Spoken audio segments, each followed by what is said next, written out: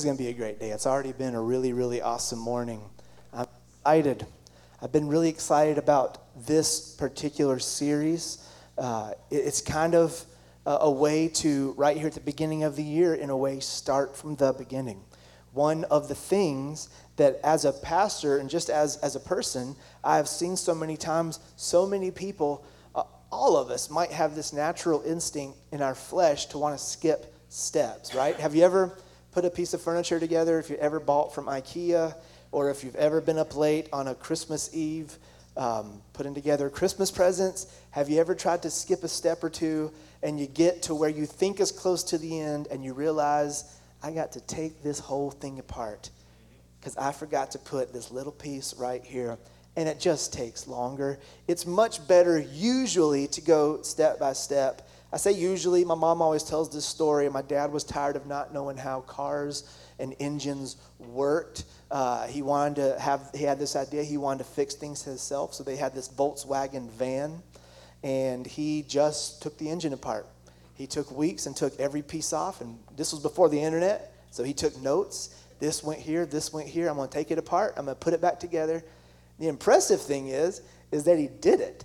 The funny thing is that there was a whole pile of pieces that didn't make it back into the engine, but somehow the thing still worked. I mean, we're talking about nuts and bolts, right? He didn't forget to put the carburetor in, but there was some nuts and bolts that didn't make it back, and that thing still worked. So there might have been some grace involved in that, right? Thank God that we are believers, and there's grace involved in all of our decisions, and that when we sometimes want to skip a step, and even do, then there's grace for it. And we have a God that loves, or at least is always willing to course correct. He is always willing to create a new path if we have wandered off a path. He is more than willing to reroute, just like that GPS reroutes you when you make a wrong turn, right? All of us, 15, 20 years ago, make a wrong turn, you're out of luck. But we all have GPS now, no problem. It just reroutes you. And sometimes you get lucky and it cuts off time, right? That's happened to me a few times. Or maybe that was because of the speed that I was driving. But it cuts off time sometimes. We have a God that reroutes. Skipping steps is such a natural thing to want to do. But,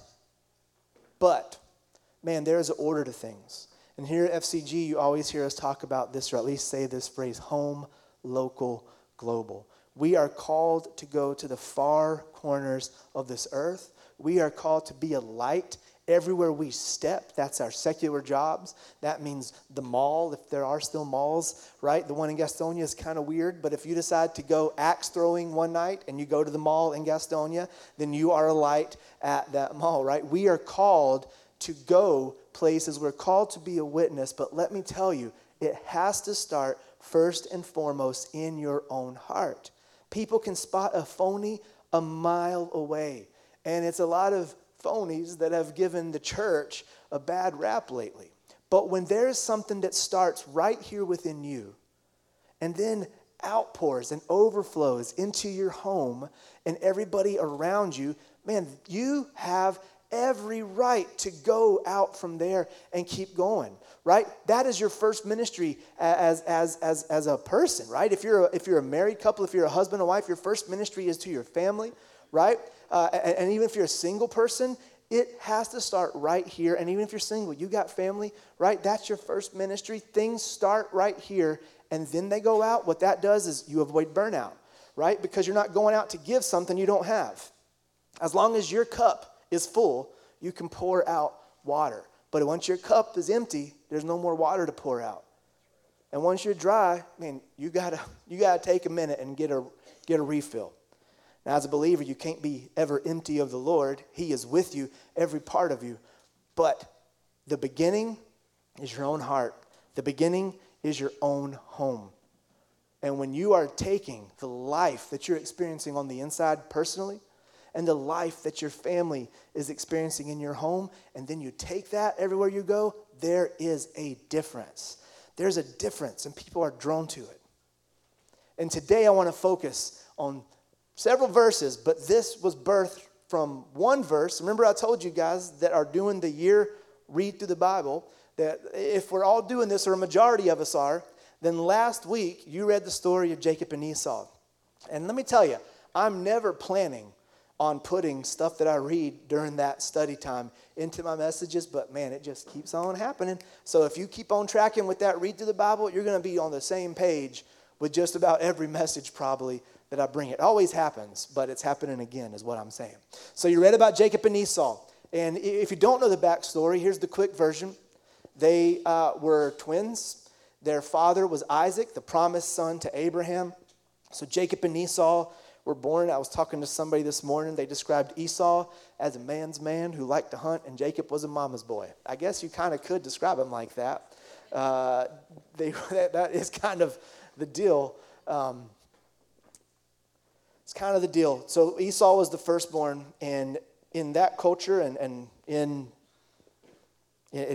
his birthright was he would receive the largest portion of the father's inheritance. His father was a very rich man. Abraham, his grandfather, was very wealthy. Abraham, one of my favorite stories about Abraham is when he's with his nephew Lot. Here's the man that was the friend of God. Right? When you're a friend of God, you just know things that some people don't know. And that friendship is an invitation to every believer, right? Some believers maybe don't step into that part of their relationship, but you can. You can start right now. And part of what Abraham knew because of his friendship with the Lord is that no matter where he went, he would be blessed. So one of my favorite parts of the story is when his wealth really increased in a drastic way. Him and his nephew couldn't split the land anymore because there wasn't enough land for all of their flocks and all of their cattle and everything. So they went up to a high point, and Abraham told his nephew, listen, pick any piece of land you want, take your people there, I'll take mine somewhere else, and we just can't split this land anymore. So his nephew just picked the best looking land, the one that looked the most prosperous and the one that produced the most fruit. Abraham didn't mind at all because he knew it didn't matter where he went, he was blessed. So Abraham went to the dry land, and it began to produce more than Lot's land eventually because he just knew he was blessed. These are very wealthy people. And Jacob and Esau was set to inherit. His birthright was the largest portion of his dad Jacob's wealth. Not only that, but something very important, and we probably don't take it as serious as we should, is just the verbal spiritual blessing his dad would have spoken over him that would have just set him up for every open door he would ever need. That would have set him up for just walking in so many spiritual blessings. That was a huge part of a birthright back then. It's a huge part now. We just tend to overlook some of those words we can speak as blessings over our children. I hope next week we're going to talk about speaking life, so we'll get back to that. Keep that in mind. Esau goes out for a hunt. He comes back in, and like every single one of us, he had some carnality rise up within him when he got back. His took the form of something we can all relate to, physical hunger, right? That's a carnal desire, right? Not all carnal doesn't automatically mean bad. Sometimes as believers, we hear the word carnal, we think sin. Really, that's not what it is. Carnal just means it relates to our physical bodies. As a believer, we know that's not the only part of us. There's a spirit inside of us that lives forever. But in this body, we have carnal desires. In this case, Esau's hunger, a carnal desire, for whatever reason, was getting more attention than anything else in his life. He was that hungry. He gets home, Jacob's made some stew. It's something that Esau likes a whole lot.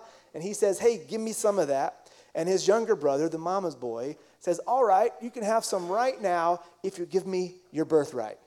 And maybe there was a part of Jacob that thought, he was just being like cheeky, right? Oh, yeah, give me your inheritance and I'll give you some soup. Or maybe he was being sneaky. I don't know. His name meant deceiver, so there's a good chance he might have been being a little bit sneaky. But the surprising part is Esau, knowing full well what this means to give up a birthright, says, sure, no problem. You take the inheritance that the firstborn son is owed and that the firstborn son will receive, and I'll eat some stew right now. For something that lasts only a moment, for something that fulfills nothing more than an immediate carnal desire, Esau gave up his inheritance. He gave up the largest portion of his father's land, the largest portion of his father's flocks, the largest portion of his father's money, even the verbal spiritual blessing that Jacob would have spoken over him as the firstborn son. He gave it all up to fulfill a moment of carnality. And here's the verse that sticks out to me and that stuck out to me like never before last week when I read it, from Genesis 25:34. It says, then Jacob gave Esau some bread and lentil stew. And I wouldn't give up anything for some lentil stew. I mean, I don't even have a really good understanding of what that is. But I mean, it doesn't sound too appetizing to me. It sounds like lima beans or something. Then Jacob gave Esau some bread and lentil stew. Esau ate and drank and went on about his business, indifferent to the fact that he had given up his birthright. Indifferent, he went about his business, never even thinking, never considering what he just gave up. And let me tell you, there's a lot of us going about our business indifferent to the fact that our homes in no way, shape, and form are mirroring who we are in the Spirit or the kingdom of God. I've been saying this for weeks, and I mean it. No matter what your house, the atmosphere is, it's a home of peace. It's a house of joy. It's a house of peace, just like you are. The Holy Spirit produces this fruit in your life: love, joy, peace, patience, kindness, goodness, gentleness, faith, meekness, self-control. That's what your body is, a body that carries. Your body is a temple of the Holy Spirit. That's on the inside of you, whether you act on it or not. Your house carries those things, whether your house feels like it or not. And there's too many of us, and our homes do not reflect righteousness, peace, and joy in the Holy Ghost. Our homes aren't reflecting self-control. Our homes aren't reflecting faith, meekness, goodness. And we go about our business day to day indifferent to the fact that we have given up our birthright. We have given up our rights as believers, what Jesus paid the price for, just to give in to some carnal desires, right? My blood starts boiling, the steam starts coming out of my ear like a Bugs Bunny cartoon, and instead of walking in peace and joy, I explode, I blow up, right? We've all been there. We're giving in, just like Esau gave in to that carnal desire of hunger. We're giving up our birthright of peace and joy to give in to this moment of carnality and explosion. Whether it looks like anger, whether it looks like pouting. Lisa says, I get pouty. She goes, well, you're just pouting again? Are you just sitting over there pouting again? I'm like, I'm not pouting. I'm going to be 40 years old this year. And she's like, you're the poutiest 40-year-old. Come on, stop pouting. Well, all the guys, man, we pout, right? Sometimes we pout. It's okay. We can admit it. We get pouty. I see lots of wives shaking their heads and lots of guys just staring at me like this, not looking at the wives. But sometimes we can get pouty. Sometimes we can get ornery, right? We get that way. I don't know why, but sometimes we give up. We give up so much of our birthright, given into these little moments of carnality that last for just a moment. They last about as long as that stew lasted in Esau. You know what? A few hours after he ate that, guess what? He was hungry again. You know how I know? Because I know. I ate a few hours ago, and I'm hungry again right now. And I didn't eat lentil stew. I ate Panera. I ate all that stuff back there. He was hungry again. Do you know if he just would have exercised some patience, he could have made his own stew? How long would that have taken? I don't know how long it took back then, right? But it couldn't have taken that long. He could have exercised some patience and retained those rights, yet he went about his day indifferent to the fact that he gave up his birthright. Do you know that as a believer, your birthright is called salvation? And in the New Testament, I think I did a whole series on this last year, but here's a quick reminder. The word in the Greek language that you read in English as you read Matthew, Mark, Luke, John, all the way through the book of Revelation is the word sozo. If you've been a part of the church, if you've been a Christian for 10 or more years, I'm sure you've seen that word around different places, S-O-Z-O. When we read the word salvation in the book of Matthew, let's see, in Matthew 1:21, and she shall bring forth a son, and thou shalt call his name Jesus, for he shall save his people from their sins. That word save is the word sozo. In Hebrews 7:25, wherefore he is able also to save them to the uttermost that came unto God by him, seeing he ever liveth to make intercession for them. Again, the word sozo. And that word doesn't just mean forgiveness of sins. A lot of times as believers, we stop at thinking about salvation any way beyond just forgiveness of sins. And don't get me wrong, that's the greatest gift. To me, it might be the greatest part of salvation, because forgiveness of sin is the part of salvation that paved a way between me and God and you and God. The reason we pray and he listens is because of that forgiveness of sin. The reason he is able to make all grace abound to you is because of that forgiveness of sin. But that is not the end and beginning and all of salvation. That word actually has three parts, three things that it means. And it means forgiveness of sins. It means healed from any disease or thing that would come against you. And it means deliverance from your enemies. When we read that word salvation, when we say, man, do you want to receive salvation? Who in their right mind would say no if they really understood that it meant forgiveness of sins, deliverance from enemies, and healed from our diseases? Well, where is that in the word? Besides in the one word salvation, all over it. Isaiah 53:5, written way before Jesus was born, Isaiah prophesies, and he says, he was wounded and we were healed. 1 Peter 2:24 says, by the stripes of Jesus we were healed. In other words, when he was taking that beating on his back, somehow he was taking that and healing our diseases. And of course, we know because Jesus had all authority under heaven and earth. 1 John 4:17 says, we are just like him in this world. That means you and I now carry that same authority Jesus carried over every demon, over every principality, over every power. And you know, that is actually our only enemies. If someone is made of flesh and blood and you consider them your enemy, stop that. Stop it. Because it's going to go nowhere. It's going to lead to nothing good. There's nobody made of flesh and blood that is your enemy. Nobody, right? If they got a body, they're not your enemy. Ephesians 6:12, Paul says, we are not fighting against flesh and blood enemies, but against evil rulers and authorities of the unseen world, against mighty powers in this dark world, and against evil spirits in the heavenly places. Stop wasting your time and your prayers coming against a person with a name and a flesh and blood body, and use your authority to begin to rebuke spirits and rebuke wrong ways of thinking and to exercise your authority over powers and principalities.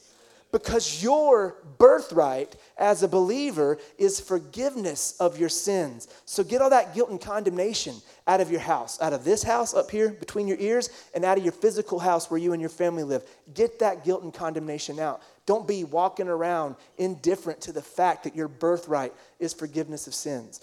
Get all of that unbelief. Get it out.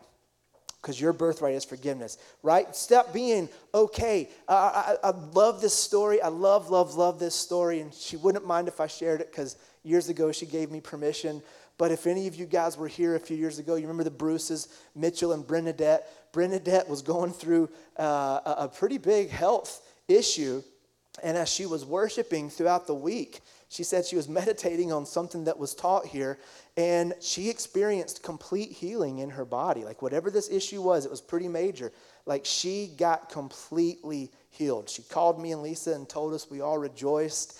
And then that Sunday, she was worshiping. She was sitting on the second row right here where Frank and Nancy are, and she was worshiping, and she said, as she was worshiping, she had this thought. That same week, a lead from the end of a pencil had broken off in her finger. And it was really annoying. She couldn't get it out, and it was frustrating.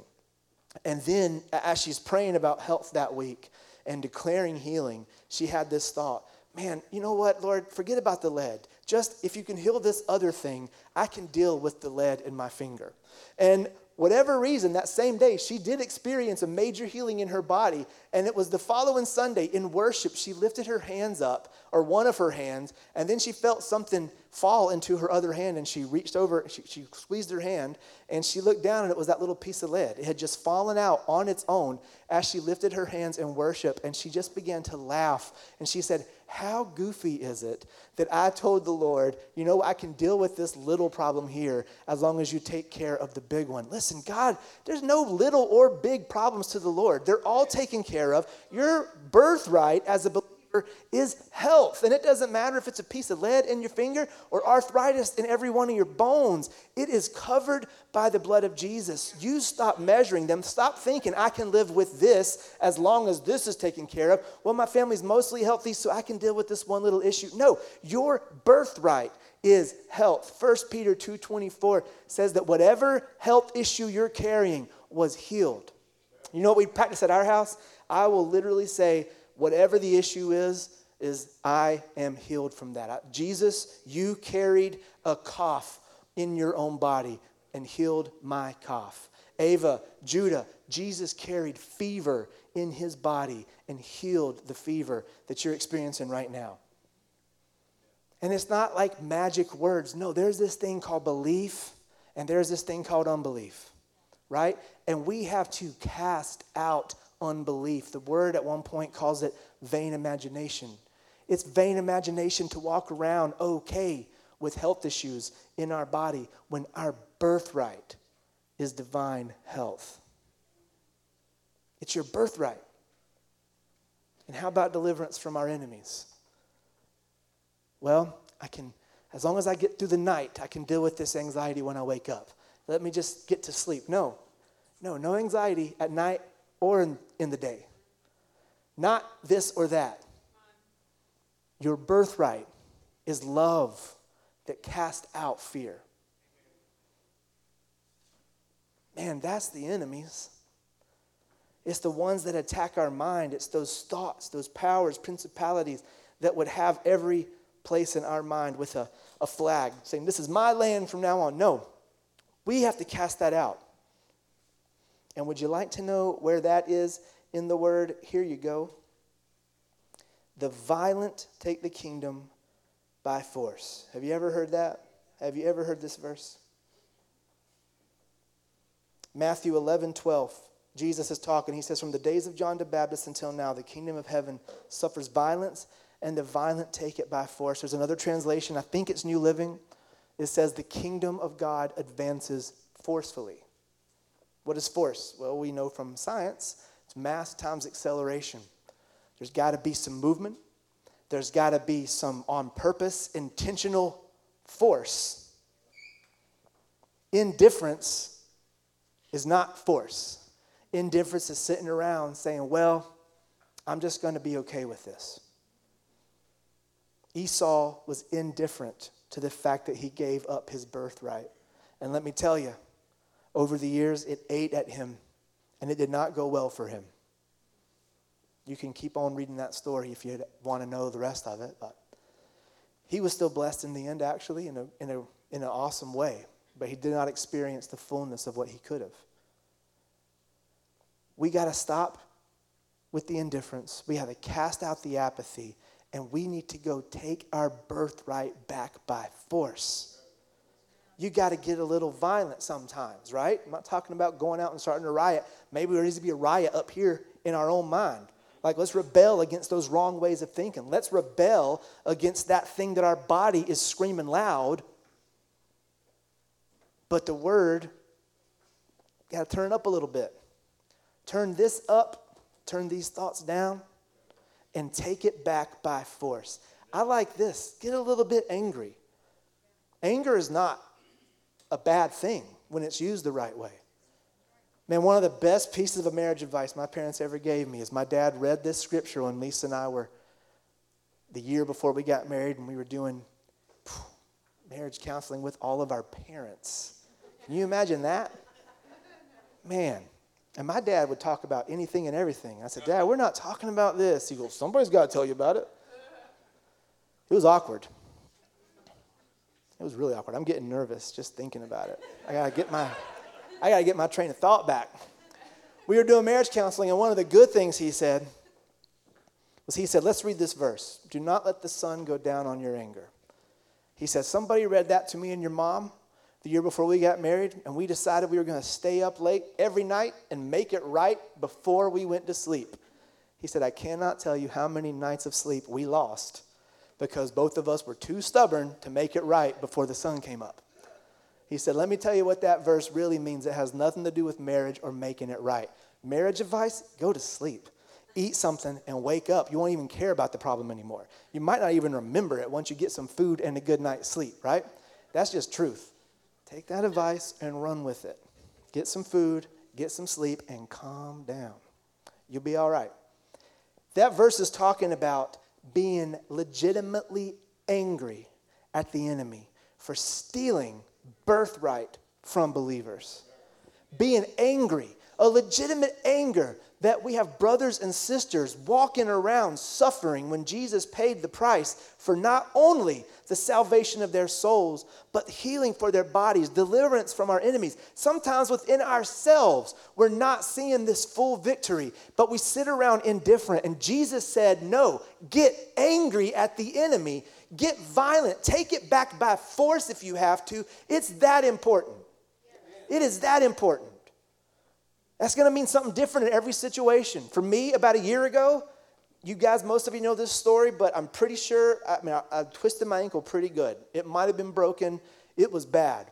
And Lisa and I were flying out 2 days later to lead worship at our friend Ashley and Carly's healing conference called The Cure. And I had this picture in my mind for 20 seconds that I was going to be in some kind of boot leading worship at the healing conference. And my friend Ashley, in his posh British accent, I had a dream about it. He's like, I'm sorry, bro, I can't have you on stage leading worship and all this unbelief. Got to get you off stage. And I'm like, we're backstage in my dream cutting this boot off of my ankle. And I was limping like Patrick Mahomes last night, leading the Chiefs with like a hurt ankle. I was limping onto the stage playing music, and my ankle was hurting. And I had that thought, and I dreamed about it that night. But before I dreamed about it, I did something else. I got back to my house because I was walking down the street. This was such a ridiculous like man thing. You know, like sometimes you have man problems. You know, no woman would ever have this problem. Judah and I picked up these giant tree branches that had fallen off at 11 p.m. at night. And we were seeing who could carry the heaviest one down this massive hill by our house. And we were going to throw them into the woods. We were kind of cleaning the yard up, but it was late. It was dark, and we were running. And I was wearing these big Doc Marten boots, and my foot went into a pothole. And that's what happened, right? No lady would ever have had that issue. That was me and Judah trying to show off, right? His testosterone's at an all-time high. If y'all have any way, you know, to like slow this process down, he spends 10 hours a day telling me, you know, I can throw a football farther than you now. You know, I can throw a baseball faster. I'm like, Judah, there is no way.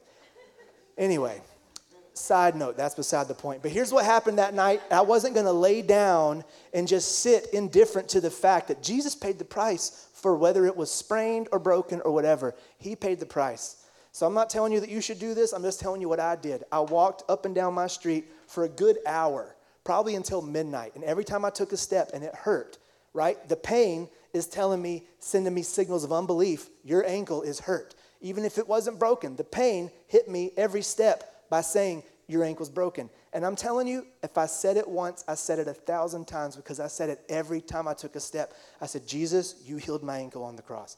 You healed this ankle on the cross. You were wounded and I was healed. You were wounded and I was healed. For an hour, I combated every thought I had of unbelief with what the word says, does my ankle is healed.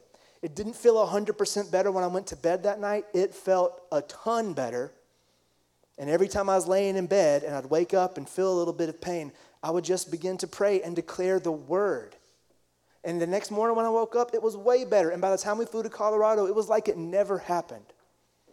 It was awesome. That's how I did it. And honestly, it was a little bit violent. And Lisa kept saying, what are you doing? Like, come inside. Just go to bed. I was like, no, I'm walking this off. That's a thing, right? We say it in the natural, but then we say it in the spiritual. And we're like, well, that's kind of weird. How many times have you been hurt playing a sporting event? You know what your dad tells you? Walk it off. That makes zero sense. I just got hit by a pitch in the ribs. It's all right, walk it off. My ribs really hurt. Walk it off. Jog the first base. Actually, don't even walk it off. Jog it off. Right? We say it in the natural, and then like you get spiritual about it, and it's kind of like, I don't know, that's kind of weird. Why? Combat all those thoughts of unbelief violently with the word, if it's violent. That was in a way violent. It hurt every time I took a step. Only for a while, though. And I didn't have to tell Ashley that I was going to lead worship with a hurt ankle at the healing conference. I was very happy.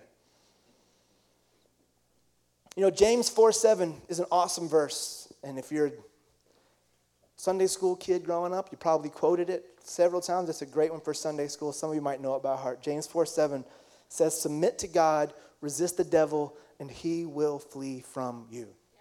Submit to God, resist the devil, and he will flee from you. This is one of those verses that, take this for what it is.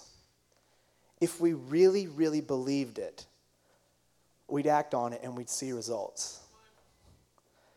Right? If we really, really believed it, then in a moment of temptation, instead of giving in, we would submit to the Lord, resist the devil, and we'd watch him flee. There's not one believer out there, I don't think there's one person in this room that would say, no, I'm completely okay with the devil coming to me, tempting me, and fall into it. No, we want to resist the devil, right? Everything inside of us, we know he's out for one purpose. It says in the book of John to steal, kill, and destroy. Well, I guess that's three purposes, right? But we can lump them all into one category. He's out for your destruction. He's sitting in front of us, and we remain at times indifferent to the fact that we're giving him place. Submit to God, resist the devil. That's the force that it's talking about. That's the kingdom of God advancing sometimes violently. Resist the devil. Sometimes it takes a little bit of effort. Sometimes it takes a little oomph. Submit to God, resist the devil. I'm going to tell you the best way to do that. The best way I can think of to submit to God, resist the devil, and watch him flee is something we've all put into practice here in the last couple hours. Praise. Thanksgiving is what I think the best way to do step 1 and 2 of seeing the devil flee, which is submit to God, resist the devil. First of all, praising is a literal command throughout the word. I mean, it is a command. In fact, there's times in the Old Testament when the Lord told the children of Israel, if you don't thank me during this time, you're just going to put yourselves under a curse. Like, just thank me and resist all this stuff. It is a powerful tool. It's a command. And as you praise, which is what? Thanksgiving, expressing thankfulness to the Lord. What are we going to be thanking him for as believers? Well, we can start with salvation. Thank you, Lord, that you have forgiven my sins. Thank you that you have healed all diseases. Thank you, God, that you have given me deliverance from my enemies, authority, all authority in heaven and earth, just like Jesus had. That's resisting the devil. What does that mean? What does it look like when he comes at you and says, look at your health. Look at your body right now. There's something wrong. There's an infection that hasn't gone away. There's a broken bone. There's arthritis. There's whatever it is, whatever the doctor says, whatever is actually really there in the natural. I'm not saying it's not there. It's there in the natural. But as we submit to the Lord through praise, even in the middle of maybe we don't feel like it, right? Well, I'm still seeing this problem. I don't feel like praising right now. I don't feel like being thankful. I'm experiencing all this pain in my bones through arthritis. But in the middle of it, we praise, we submit to God, we resist the devil. Thank you that even though my own bones are telling me I'm not healed of arthritis, there's something that is truer than my own thoughts. And there's something that is truer than the actual pain I'm feeling in my own bones. And that is 1 Peter 2:24 that says, by the stripes of Jesus, this arthritis was healed. That's Isaiah 53:5 that says, he was wounded and I was healed. That's Isaiah 54:17 that says, no weapon formed against me will prosper.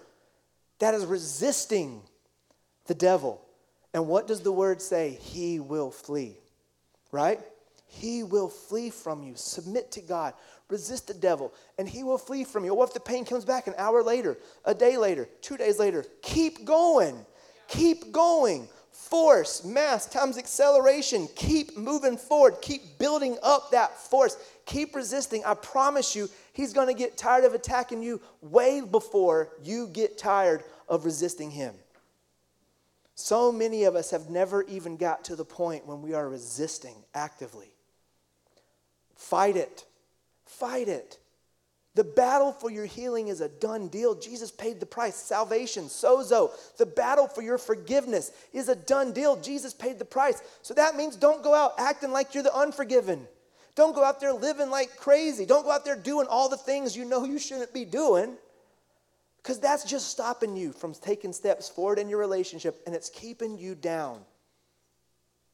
Resist it. Resist, submit to God, resist the devil, and he will flee. Do not walk around indifferent to the fact that your house and the atmosphere in that house, the atmosphere here in this house, between right here, where you think, where your thoughts are. Do not be indifferent to the fact that it doesn't look like the kingdom. Jesus would not have told us to pray on earth as it is in heaven if that wasn't something that was actually possible for the believers. Can you imagine Jesus saying, pray for this, and then kind of laughing with the Lord? They're going to be asking for this, and we're never going to give it to them. Can you believe this? It's going to be hilarious. That's not the God I know. That's not the Savior I read about in here. When he said pray for it and you're going to receive it, he meant it. And he said pray on earth as it is in heaven. Here's a strong statement. You've probably heard me say it before. I'm going to say it again. But if something doesn't belong in heaven, it doesn't belong on earth. And if you want to see that not on earth, you have to start within yourself. And then in your home. And then everywhere you walk. Like a light in the darkness, casting whatever it is out. I tell you, there's not one person out there, not one evangelist that operates in the gift of healing that didn't at least first see or sense some revelation within themselves. You got to have a revelation on it. On the other hand, I know people that see lots of miracles and themselves have dealt with physical issues. So what happens when things like that aren't lining up? You just keep going. You just keep going, you just keep going, you keep declaring the word. Because when we don't see something in the natural, it doesn't mean it's not true. It just means there's a natural thing out there, and for whatever reason, even though this is way truer, we're not seeing it. Just keep going. I believe you'll see it. Just keep going. Don't be indifferent and think, well, things are pretty good when you can live in abundance. Don't think, well, it's all right, I got my bills paid this month. What about somebody else's bills? Right? You're not the only person in this world. That's kind of a self-centered way of thinking. That's why I have a problem sometimes when I hear people talking about Christians being prosperous. I know there's people that have abused things like that, right? But that's none of my business. All I'm saying is if you think that believers are supposed to live out there with barely enough for themselves, you would be, I think, maybe in the category of a self-centered believer because you're not the only one out there. And if you know somebody that's in need and you're only interested in God supplying needs for your own self, that you're kind of stuck in your own little world there. But I got neighbors that need help. There's people in this room right now that need help. There's people down the street that need help, right? As a church, I know we have a revelation on this. I believe that. I've seen it. I've seen that with my own eyes. But let's keep going. Let's not stop. Let's not even stop where we're at. That's why I always say this. I want to be the church, and we will be the church one day that gives away 90% of everything that comes in. 25% is awesome. But guess what? There's still a lot of people that need help we haven't got to yet. So why not just get to the point where we can give 90% away? And then why not just all of it? And then Lord, you're going to take care of us? Oh, we have nothing left. Why not? I don't know. Why not? Why not? First, Philippians 4:19 says, we're blessed according to his abundant supply, his riches. Guess what? His economy is not made up of U.S. currency or euros or whatever else kind of currency is out there. Right? The word doesn't actually never say that he's going to give us money. Some people pray for money, and God's like, I don't know why you're praying for that. I never told you I'd give you money. But the Bible says he gives us the power to get wealth, that we may establish his covenant upon the earth. In other words, you got talents, you got time. The Bible says whatever you put your hand to will prosper. Put your hand to something, watch it prosper, right? Plant some seed, watch your harvest prosper, and then watch the Lord take care of you. But then take you to a place when you see a need and you can meet it every time. Tell me one need Jesus didn't meet that he came into contact with. The few times he didn't meet a need, it says it's because of the people's unbelief. They had seen a lot. In his hometown, here's what they had seen: a little boy growing up. In his hometown, where it says he couldn't perform many miracles, they'd seen a little boy with, dirty knees, holes in his clothes from playing, falling down, being goofy. They might have gone to his birthday parties, if they had birthday parties. I don't know. But here's what they saw in his hometown. They saw Jesus of Nazareth. This kid grew up with my kid. So then when he shows up on the scene, they say, this guy's the Messiah. what they had seen said, no, that's just Jesus. And he wasn't able to do many miracles. Belief. If they had casted out that unbelief and said, wait, okay, yeah, that's Jesus, but I mean, they're saying somebody's eyes opened up that was blind. They're saying somebody's withered hand stretched out and it became whole. They're saying that he raised the dead. Maybe this kid that I grew up with is a little bit more than just Jesus of Nazareth. Maybe he is the Messiah. But because of the unbelief in their life, they were indifferent to the fact that he was the Messiah, and they didn't see the miraculous. If you've been wondering where the miraculous is, maybe you've become indifferent. Maybe you've just become used to seeing all the stuff in your life go wrong. You've been used to the health problems. You've become used to living in poverty. You've become used to only being able to barely pay your own bills. You've become used to this. But this is a call. This is an invitation to take that birthright back, to not live indifferently, to not live just okay with making it, or in some cases okay with not even making it. This is an invitation. And if you're hearing it, man, you just got to say yes. And then forcefully, violently, the word is in the King James, submit to God, resist the devil. He will flee. Man, when the pain is screaming loud, scream back. You don't own me. You don't control me. I've been healed by the stripes of Jesus. When the poverty is screaming loud, here come the bills. It's almost the first. How are you going to pay him? Scream loud back. And maybe you don't want to freak out your kids. Scream when they're in school. Scream in the car. You know you scream in the car plenty of times. Scream at the right stuff. Right? The violent take it by force. The kingdom advances forcefully. I'm ready to see the kingdom in every part of my home. Every moment of my home. And I'm going to go ahead and say this. I like Andrew always says this. Am I telling you I've arrived? Am I preaching to you from a place of arrival? Nope, but I'm on my way. We can all go together. We're on our way together. It's a journey. I'm not going to sit around indifferent to the fact that I'm not living in the victory that is my birthright. Sozo salvation. If you've never heard that before, etch it into your brain. It's written all over your heart already. Etch it into your brain. It is forgiveness of sins. Get that guilt and condemnation out. Don't give in. Don't give in. Forgiveness of sins, healed from your diseases, and deliverance from your enemies. Man, that's good. And isn't it just like a father to not just want us blessed and prosperous in one area, but wanting us blessed and prosperous in every area? I heard this song. It's a beautiful song, but I don't know if the guy's a believer or not. But he's singing to his kid, and he's like, he uses the word wish, right? Sometimes I hear it, and I'm thinking about prayer. But he's like, I wish upon you good times. I wish upon you a prosperous life. And in the second verse, he's like, I wish upon you hard times, right? And I get kind of what he's saying, because people are like, you got to go through something hard to find out what you're made of, or you got to do something hard to raise, to do whatever. Like, I get it. And here's the truth. We live in a world where hard things will face us. I get it. But as a father, man, I don't wish that on my kids. I don't want them to go through the hard stuff. They're going to, just because they live in a fallen world. Someone's going to mistreat them eventually. But thank God they have the Holy Spirit inside of them. That is their comfort when that happens. That still produces joy and peace in their life when that happens. Right? It's like I would never wish this upon them.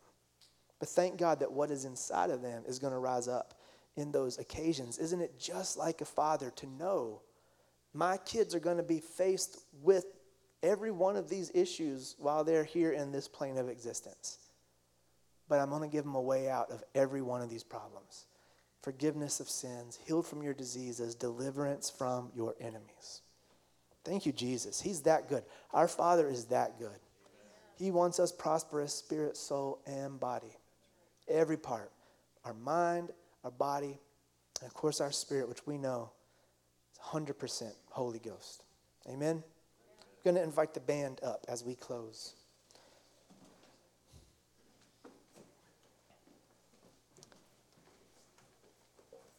I'm excited about next week. Next week we're going to talk about one of my favorite subjects, speaking life. It's going to be awesome.